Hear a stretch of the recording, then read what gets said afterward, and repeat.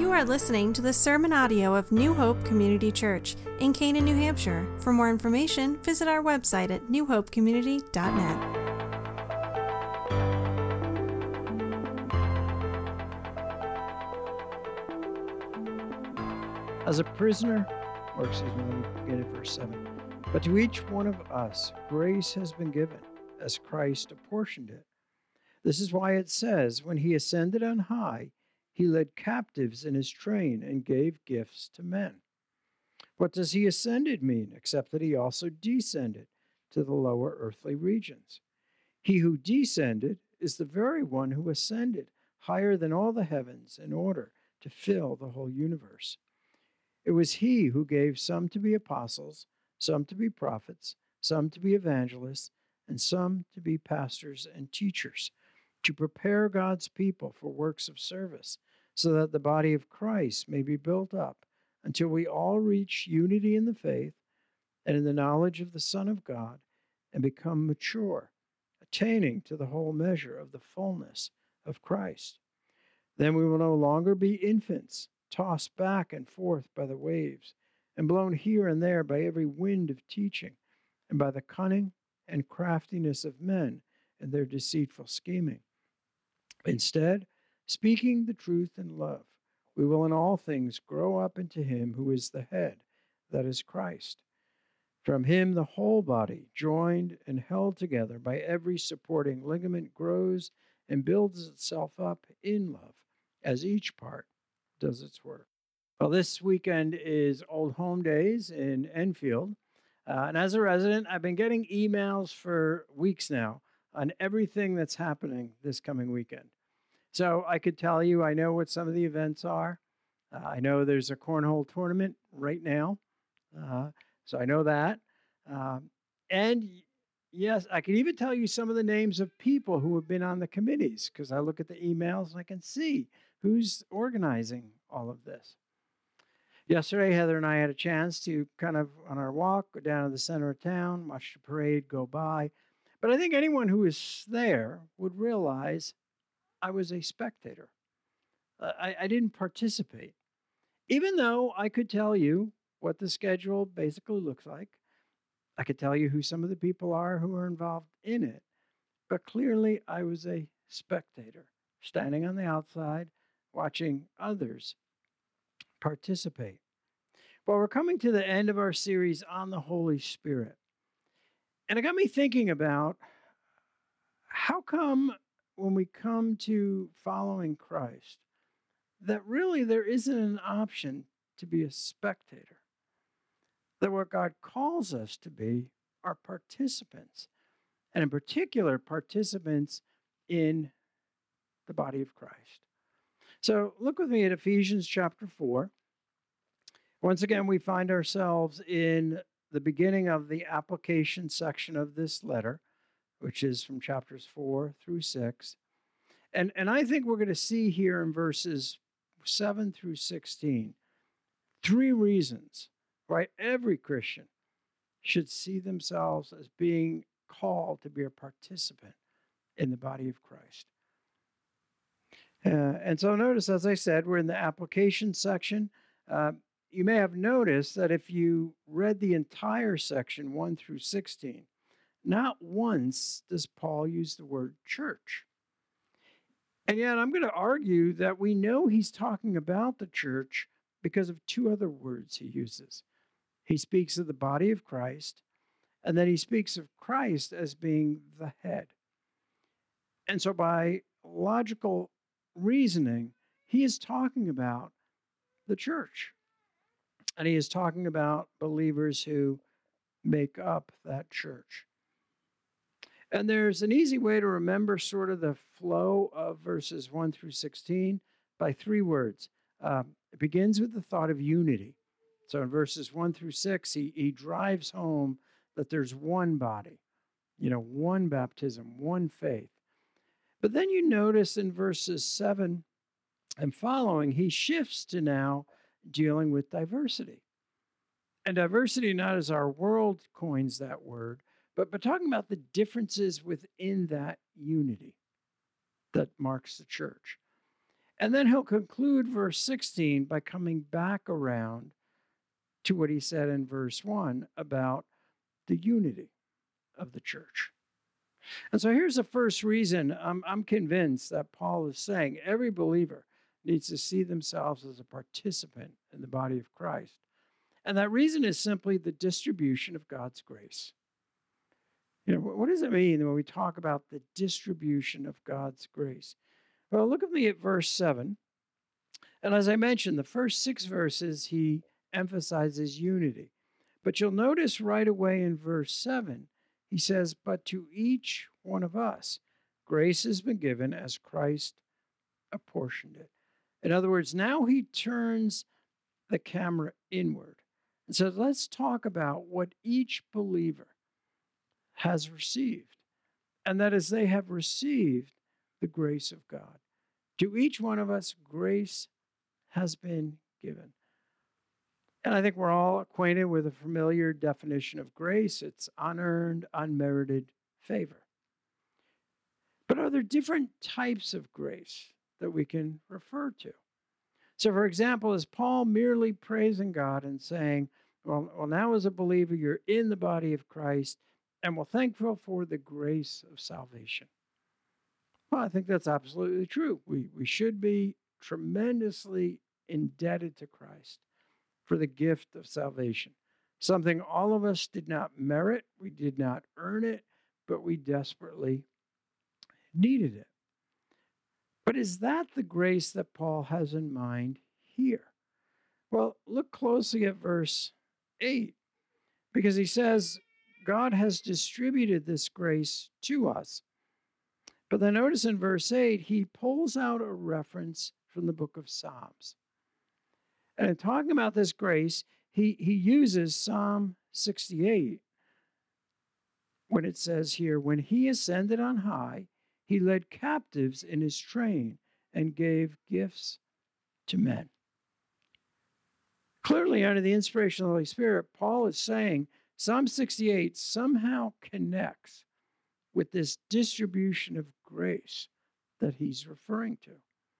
And that distribution is not, in this case, our salvation in Christ, as great as that is, but it's out of that salvation we have received spiritual gifts. The context of Psalm 68 is Israel is giving a summary of how God has given them victory in different battles. So they are victors. God has delivered them. And typically in war and in battles, the result of the battle, even for God's people, is resources that you take from the enemy. And these resources are often collected by the army. And then as you returned home and people lined the streets, you would often throw these out to the crowd. Much like all of us know that every year during a home day parade, what do people throw out? Candy. Like here's kind of something for you to enjoy. And I always feel bad about tackling young children, but I do get my candy. But the picture there is look at what comes out of that victory. So that's why Paul goes to Psalm 68 when he's talking about God's grace that he has poured out on us. He's really referring to spiritual gifts. And we read a little further, and we definitely know that because of where his conversation turns. But again, look with me at verse 7, just to the last part of the verse. To each one of us, grace has been given as Christ apportioned it. Now we come to that reality. If the body of Christ has this unity, but now we're talking about a distribution of spiritual gifts, and we'll kind of define that to give us a firm basis of what we're talking about. Then the thought being here is those gifts are different. Just like our personalities are different, our backgrounds are different. But notice what Paul wants to emphasize. This distribution of grace is an act of sovereign grace. God determines what gift or gifts you have in Christ Jesus. You don't determine that. You may sometimes think you'd like a certain ability or gift. And maybe you admire that. You see it in someone else. Maybe sometimes, sadly, we almost get envious of those who have some kind of ability in the church that we don't have. But Paul says, realize with this distribution of grace, not only does God know what he's doing, but he has apportioned that according to his perfect will. What a reminder to us that we should rejoice in this grace that's been given, but appreciate and value the gifts of others in Christ's church, as well as be motivated to use the gifts that he specifically has apportioned, assigned to you in Christ Jesus. Well, let me give you, there are lots of definitions about what is a spiritual gift. And there's a distinction here. A spiritual gift is not a talent. So, for example, someone who's not a Christian has talent. Maybe they can play a musical instrument. Maybe they're just a very organized person. That's not a spiritual gift. Now, God can take your talent and use that as a vehicle for your spiritual gift. But everybody has some talent or ability. A spiritual gift specifically refers to an empowerment by the Holy Spirit given to a believer so you can serve in the church according to God's will. So sort of think about that. It's a spiritual gift. It's an empowerment by God's Spirit that enables you to serve in Christ's church according to God's will. So if you are not a Christian, you do not have a spiritual gift. You may have talents, you may have abilities, but you don't have the spiritual gift. I'll glance down at verses 9 and 10 as Paul now brings into that equation this next statement. What does he ascended mean, except he also descended to the lower earthly regions? He who descended is the very one who ascended higher than all the heavens in order to fill the whole universe. And you may notice in some translations, they put that in a parentheses, sort of saying this is to explain why he picked Psalm 68. In other words, this is a note here explaining on the inspiration of the Spirit, how does this all connect? And so if we're talking about spiritual gifts, the reason they're called spiritual gifts is their divine empowerments. And they come to us through the Holy Spirit, who the Holy Spirit's ministry is because of the ministry that Christ accomplished through Christ's death and resurrection. So as you look at verses 9 and 10, this ascending and descending, there are two common interpretations of this among Christians. One is that this is referring to what happened after Jesus' death. So in other words, Jesus died on the cross, and then some Christians hold that then he descended into hell for 3 days to bear the punishment of our sin, to pronounce his victory, and then on Sunday morning he rose again. And this verse is sometimes used to say, well, that's what Paul's referring to. A second view, and the one that I personally think is a little more consistent, that this is referring to Christ, not what happened after his death on the cross, but his descending from heaven to take on flesh, to be our Savior.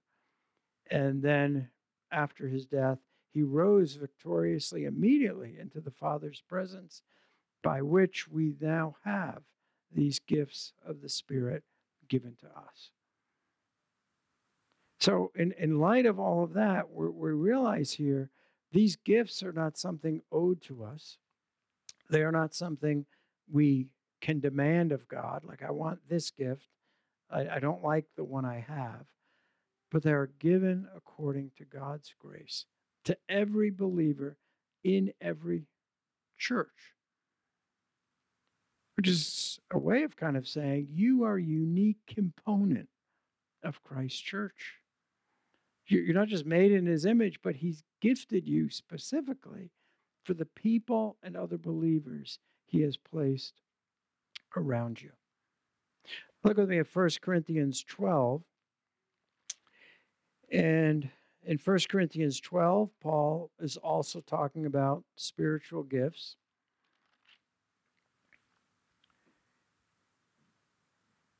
And as we kind of compare these, I would encourage you on your own, certainly feel free to read through the complete list of spiritual gifts. So, for example, in Ephesians 4, he only mentions a few gifts. Romans 12, he has a little bit longer list. 1 Corinthians 12, he has another list. And then we'll reference a verse later on from 1 Peter 4, where he includes some other gifts. But look with me at 1 Corinthians 12 and listen to verse 11. Paul says, all these are the work of one and the same Spirit, and he gives them to each one as he determines. And if you were just to back up and glance at verse 7, he starts talking about spiritual gifts. And he lists some other gifts. And then he says, again, remember, these God gives to each one as he determines. So the first reason that we should all view ourselves as Christians, as participants, not spectators, is because of the distribution of God's grace. But let's go back to Ephesians 4 and consider the second reason. And that is, Paul reminds us of the diversity of God's grace. So diversity speaks of differences. What are the various forms this gift of spiritual graces and gifts looks like? Well, in Ephesians chapter 4, notice verse 11, he says it was he, and he had just talked about Jesus Christ in verses 9 and 10. It was Christ who gave some to be apostles, some to be prophets, some to be evangelists, and some to be pastors and teachers. Now notice it says it was he who gave these, which right away would tell us our response to whatever gift or gifts you have should be humility. Again, it was given to you. But notice as you let that kind of sit in, he mentions some very foundational gifts here. And as I was saying, you have all these different lists. If you were to compare them, there's differences between all of them. So some gifts are mentioned in 2 places, some are only mentioned in 1 place. And that's probably to remind us that I don't think we should read the list as being an exhaustive list. Like they're meant to be a big umbrella for us. Here's a wide selection of how in Christ you can serve in your church.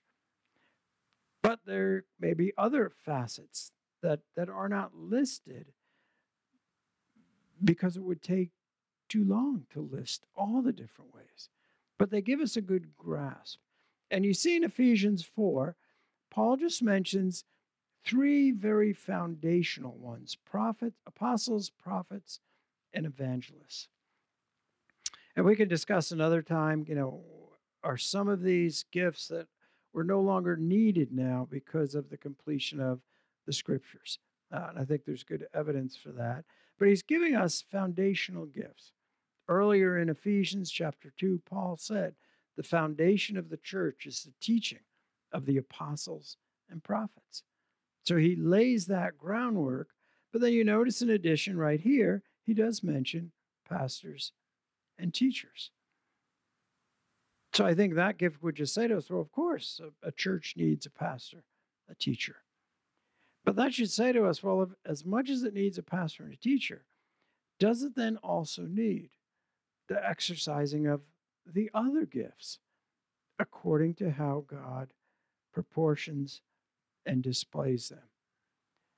And so what we can see now in this diversity of the gifts is that every believer has at least one spiritual gift. You may have more than one, but no believer has all of the spiritual gifts.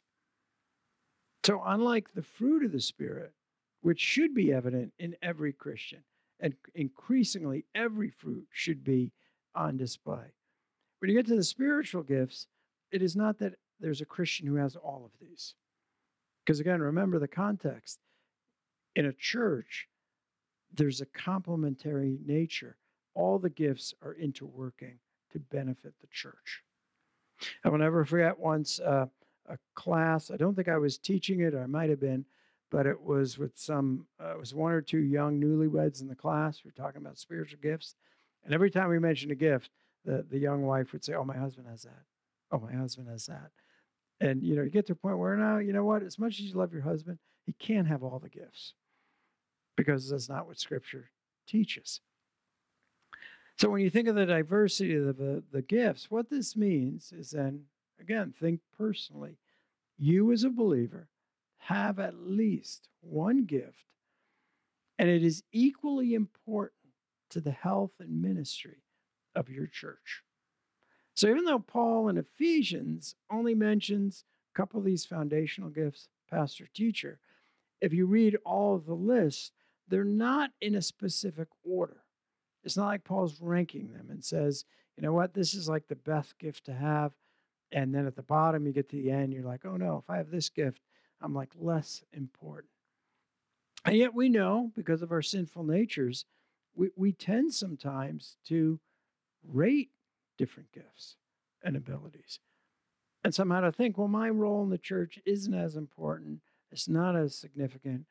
No, it is. It's equally as important as my role in this church. Is it different than my role? Absolutely.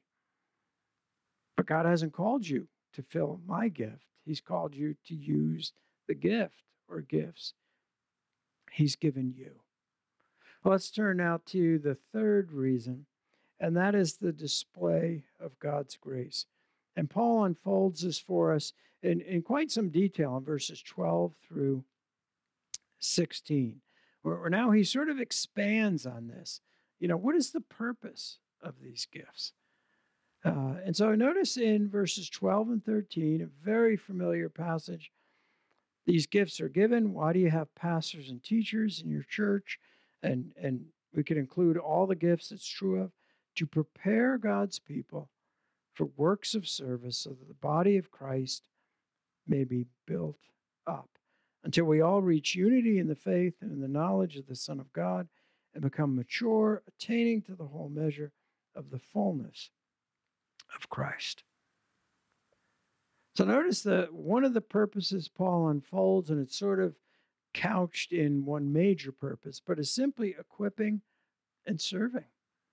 Like this is why the gifts are given. This is why you have teachers, so that we may learn about these things, but then serve through the gifts and abilities. And you notice the wording there, to equipped for works of service. NIV has to prepare, literally to fit for service, to qualify you to serve. So even though you do not get to pick what gift you want, that's sovereignly assigned, your gifts can be perfected and strengthened. So for example, when I knew the Lord was calling into ministry, well, what do you need to do to prepare for that? Well, you need to go to Bible school. You need to get training. I'm constantly looking at how to prepare and perfect more my sermons, my sermon delivery, my sermon preparation. That's something we should all want. We want to serve more and more effectively. So notice he says, God's given these gifts. Why? Not to make us content. Not so we can just look around and see each other and be like, well, this is great. We see each other. We love each other. No major arguments. See you next week. We'll pick up the same point. Well, no, to equip you, prepare you for service, that you may build up the body of Christ. And notice you have this word keeps coming up: unity, maturity, and fullness of Christ in verse 13. Maturity refers to being adult-like. And it's not talking here about like emotional maturity, spiritual maturity. That you're growing in your ability to handle God's word, that you're growing in your effectiveness in how to serve in your local church, how to minister to your brothers and sisters in Christ. I mean, Paul's making a straight connection between this is why you have the distribution of God's grace. This is why they're diverse in the graces given to equip, to move us closer to unity, maturity, and fullness of Christ. But then you notice verse 14 and 15, he brings up another purpose of these gifts. Then we will no longer be infants, tossed back and forth by the waves, and blown here and there by every wind of teaching and by the cunning and craftiness of men and their deceitful schemings. Instead, speaking the truth in love, we will in all things grow up in him who is the head, that is Christ. The effective use of the gifts, not just teaching, but even in spiritual conversation with each other, is to protect us from false teaching. That we're not going to find ourselves just like an infant here, and the word infant's a very broad term, means like anyone who's like a child. Basically, you could say someone who's not an adult, meaning that they lack discernment, that they're sort of so easily influenced and swayed. And we see so many people today like that in our world, who, depending on what they just saw on the internet or who their latest talking head is, that's just what they believe.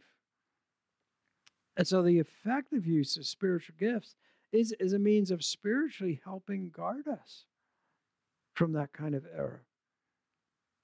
But I think a part of the spiritual gifts is we forget they ultimately display God's glory.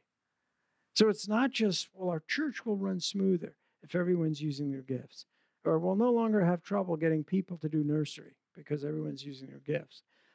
Now, it is true we should see a place where needs are being met because we're using our gifts, but more than just the pragmatic part. Because if that's all it was, it makes the church look easier, makes all of us feel less overworked. That's a very selfish reason. So you notice in verse 16, Paul again puts the emphasis of the display of God's glory and grace. From him, the whole body, joined and held together by every supporting ligament, grows and builds itself up in love as each part does its work. And that sort of connects with verse 12 when he says, these things are done that the body of Christ may be built up. And just notice the connection. If it's Christ's body, and we know that means the church, then if you have the church growing and thriving, doesn't that direct the praise to the head of the church, to Jesus Christ? So what a picture that Paul presents here. And he's not the only apostle who emphasizes this. If you'd like to, you may turn with me to 1 Peter chapter 4. And in 1 Peter chapter 4, verses 10 and 11, Peter mentions about the need of not being a spectator, but a participant. 1 Peter 4 and verses 4 through 10. It says, each one should use whatever gift he has received to serve others, faithfully administering God's grace in its various forms. If anyone speaks, he should do it as one speaking the very words of God. If anyone serves, he should do it with the strength God provides, so that in all things God may be praised through Jesus Christ. To him be the glory and the power forever and ever. Amen. Note how Peter brings that back here in 1 Peter 4, verses 10 and 11, to say it is all about honoring Jesus Christ. And we could flip that around, then if we don't even know what our gifts are, and we don't even pursue a greater knowledge of what are my gifts and abilities, that we are not honoring Jesus Christ. Because that's consistent in interpreting this. If we can do that and we honor him, if we don't do it, well, we're not honoring him. A number of years ago, there was a story about a guy named Larry Walters. And you probably never heard that name. You probably never hear it again. But he lived in California. He was an older guy, and he liked to sit in his beach chair and look at the clouds. Well, one day he thought, wouldn't it be neat to fly? And so what Larry decided to do was he'd get a couple of weather balloons, small weather balloons, and attach them to his lawn chair. And he thought, maybe I'll, go up a little bit. It'll be kind of neat. Feel like flying. Well, Larry underestimated the power of the weather balloons he had. In a matter of minutes, he was hundreds of feet in the air. In fact, he got so high up in the air that the LA airport picked him up on their radar, that they had this unidentified object ascending. Well, the story has a nice ending. Rescue workers were called in. They did safely bring him to the ground. When they brought him to the ground, they said, Larry, why would you do this? And he said, sometimes you just can't sit there. And I thought, shouldn't that be what we think about in worship? You can't just sit there. You can't just sit all week and not be using your gifts, these displays of God's grace, to honor and glorify Him. Let's pray. God, you are the giver of all grace, salvation and saving grace, yes, but also, Lord, the grace of these spiritual gifts. Lord, encourage us, remind us of these things. Let us remind each other that we value the ministry you've given all of us to do in your church. In Jesus' name, amen.